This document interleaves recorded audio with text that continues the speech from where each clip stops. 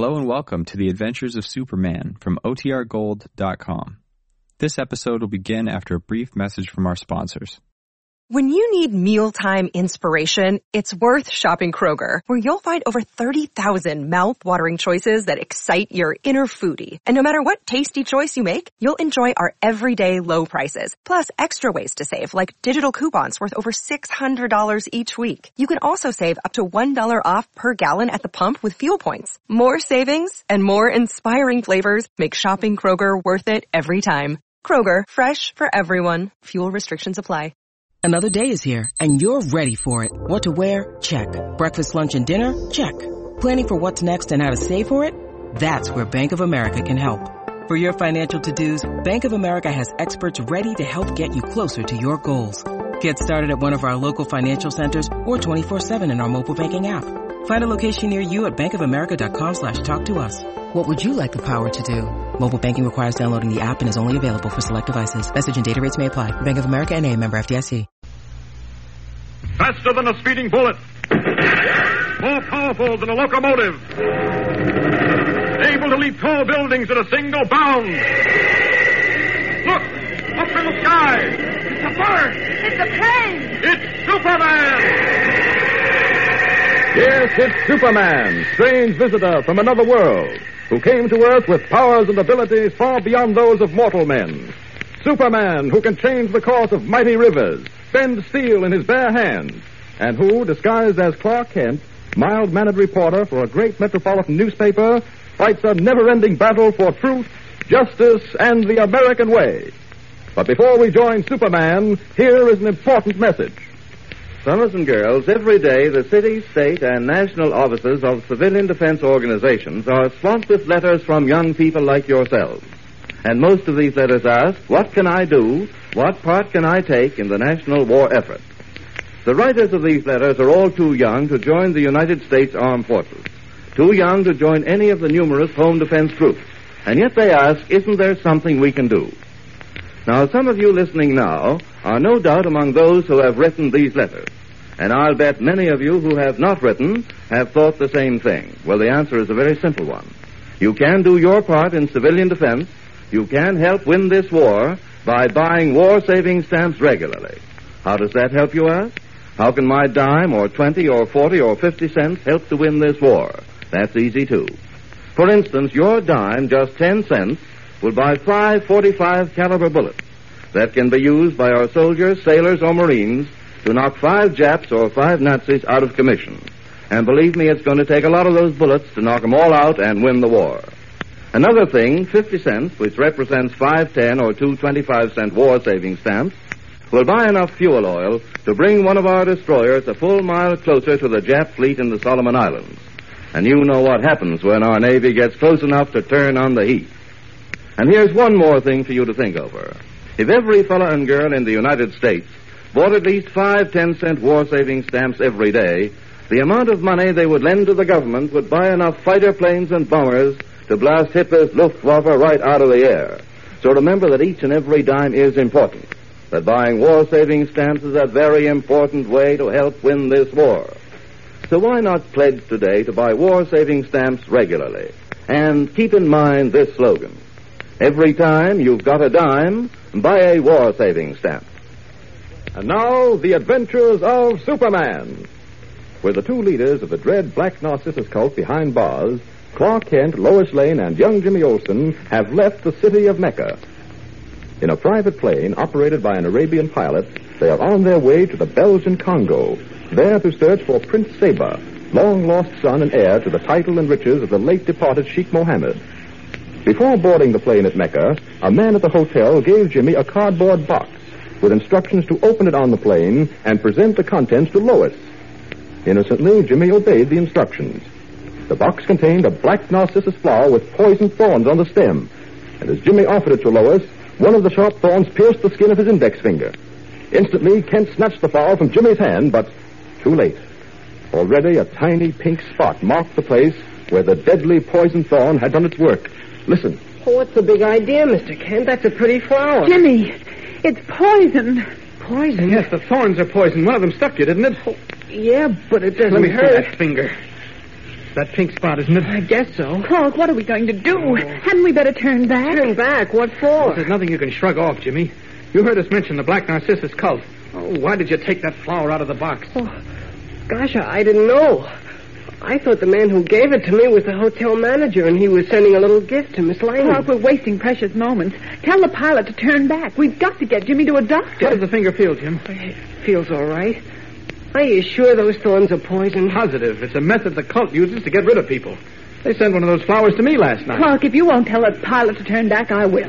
Don't lose your head, Lois. We're almost 200 miles out of Mecca. There isn't anything a doctor can do at this moment that we can't do. We don't know what kind of poison it is, or whether there is an antidote or a serum to combat Well, it. neither will a doctor. Sit down here, Jim. Oh. Sit down. That's it. Now roll your sleeve up. Oh, what are you going to do, Mr. Kent? We're going to handle this as though it were a snake bite. Matter of fact, I wouldn't be a bit surprised if the poison they used came from a pit viper. What's a pit viper? A venomous snake found in Africa and Arabia. Well, what's the penknife for, Mr. Kent? Well, Lois should be able to tell you that. She took a Red Cross first aid course back in Metropolis. Oh, Clark, you're not going to... Yes, I am. All right, now here. Tie this piece of string above the first knuckle on his index finger. Now, just tight enough to stop the flow of blood. That's called a tourniquet, isn't it? Uh-huh. That's it. Now, if I can find some matches... Here, I've got some. Clark, are you sure you're doing the right thing? Positive. We'll just heat this knife blade as best we can under the circumstances. Here we are.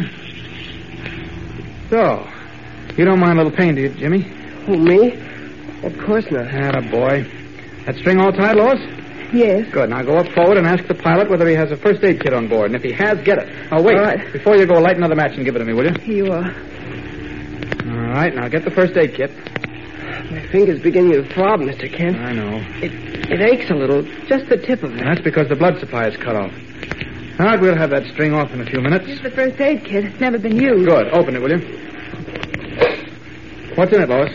Iodine, alcohol, the bandage, adhesive tape, some cotton. All right, that's plenty. Now light one more match, will you? They're on Jimmy's lap. Oh, here you are. Why are you heating the knife blade, Mr. Kent? To sterilize it, Jim. I'm going to make an incision, or cut, in your finger, Jim, in order to draw the poison blood out. It may hurt a little, but you just grit your teeth. Don't worry about me. I can take it. Here, let me hold your other hand, Jimmy. I'll be all right, Miss Lane. Honest, I will. Maybe you better not watch this, Lois. Oh, well, if you can stand it, I can, Mr. Kent. All right, we're ready. Now, I'll make a cross cut right over the spot where the thorn pierced your finger, Jim. And as soon as the cuts are made, put your finger in your mouth and suck the poison blood out. Have you got a handkerchief? Yes, in my pocket. Don't move, Jimmy. I'll get it.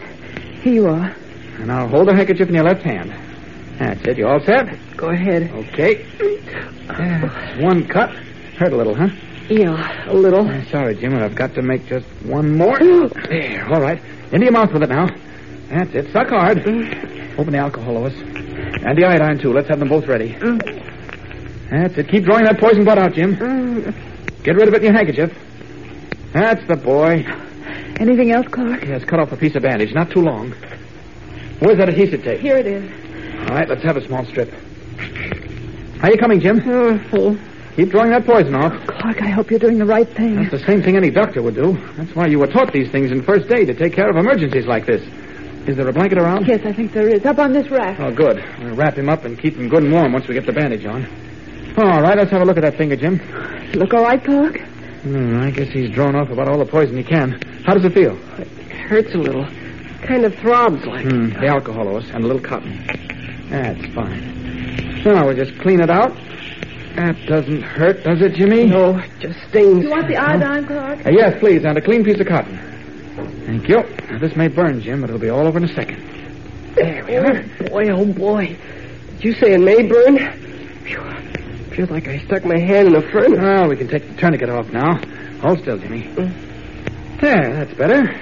Gosh, tip of my finger turned blue. That's because the tight string cut the blood supply off. Now, let's bandage it up, and you'll be all set. Spread your fingers out, will you, Jim? That's the boy. Now, we'll just put this over here. Now, the adhesive, Lois. Here you are. Thank you. So, there we are, all done. Now, young fella, we'll cover you with this blanket, and you try to get some sleep. Chances are you'll be tip-top by the time you awaken. Thanks a lot, Mr. Kent, for everything. Oh, you're quite welcome, Jim. Lois and I'll move up forward so our talking won't disturb you. Good night. Good night, Jimmy. Good night, Miss Lane. Good night, Mr. Kent. Night. I guess this seat's as good as any. Gosh, you know, it's funny, but when I hired this plane, I told the man we had no use for a 10-passenger transport, but as it turned out, the extra space comes in handy. Look, maybe you'd like to get some sleep, Lois. No, I'm not tired. I was just thinking. About what? You? Thinking about me? How come? Oh, I was just thinking what a strange mixture of persons you are. Sometimes you're shy and timid, and other times a brick wall couldn't stop you. A brick wall? What do you mean? I mean that once you make up your mind that something has to be done, you do it. And yet I've seen you behave like, well, to put it bluntly, like a coward. Somehow I always have a strange feeling that you're not a coward, though, really. It's almost as though you were leading a double life. What's the matter? Something caught my throat. Why don't you get some water? Oh, I'll be all right. Well, as I was saying... wait, Lois, look out the window. We're crossing the Red Sea. Oh? Isn't it beautiful in the moonlight? Is that the Red Sea? Uh-huh. How high are we flying? Oh, I should say about 10,000 feet. Once we cross the Red Sea, we'll be in Egypt. By morning, we'll have reached the Upper Nile. What's our first stop? Khartoum, in Egypt. I think the minute we land, we should take Jimmy to a doctor if there is one. Oh, there are plenty of them. I happen to know there's a good hospital at Khartoum. Oh, that's good. Hey, there, you are tired. Why don't you try and sleep? Maybe I will. I'll sit across the aisle and catch 40 winks myself. There we are. Good night. Good night.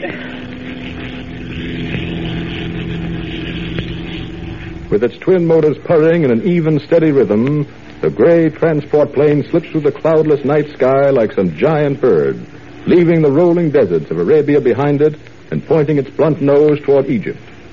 Hour after hour, it flies the uncharted highway of the heavens until finally dawn breaks over the green valley of the Nile. Looking out the window, Clark Kent follows the course of the muddy, winding stream when suddenly he sits bolt upright as he hears Jimmy's voice over the drone of the motors. Mr. Kent. Mr. Kent. Coming, Jimmy. What is it, Jim boy? I don't feel so good, Mr. Kent. No? I feel warm and dizzy. Oh, here, let me feel your forehead. Mm-hmm. My right arm hurts, too.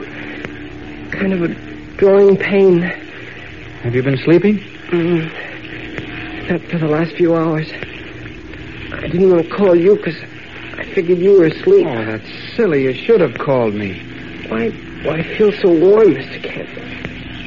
And why does my arm hurt? Well, those cuts on your finger might be bothering you. I'll call Lois. Lois? Lois? Yes? Lois, come here a minute, will you? No, Jim, don't take that blanket off.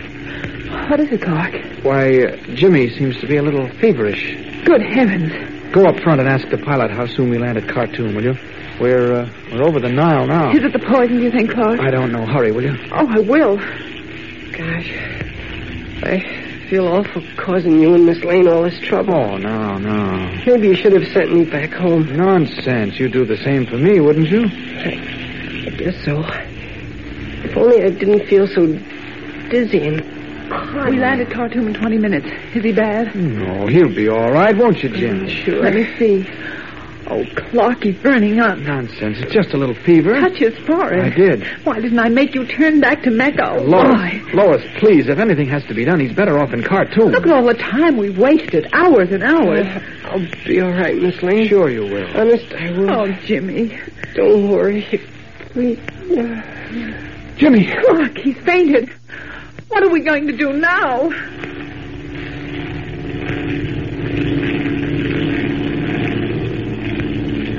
Yes, what is going to happen to poor Jimmy? Has the poison on the black Narcissus thorn gotten in its deadly work? Is this one time when even the unearthly powers of Superman are useless? Don't miss Monday's thrilling episode, same time, same station. Tune in and follow The Adventures of Superman. Well, there goes Superman until Monday. Meantime, don't let the weekend go by without buying your share of war-saving stamps. Remember what I told you at the beginning of the program, you fellows and girls who are too young to join the armed forces or any of the national defense organizations. You can do your part. You can help win this war by buying war-saving stamps regularly. So let's make a pledge right now to buy war-saving stamps regularly. Talk it over tonight with Mother and Dad. Ask them to give you a dime every day or even every other day for a war-saving stamp. And then buy some extra stamps out of your regular weekly allowance. And see if you can't get your friends to buy stamps regularly, too. Or why not organize a war-saving stamp club right in your neighborhood? And make this your club slogan. Every time you've got a dime, buy a war-saving stamp. Faster than a speeding bullet. More powerful than a locomotive. Able to leap tall buildings at a single bound. Look, up in the sky. It's a bird. It's a plane. It's Superman.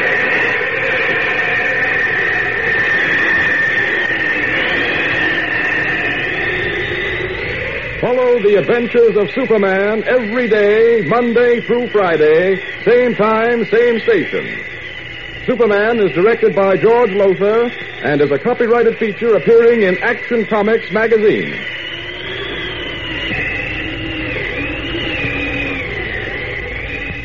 This is Mutual.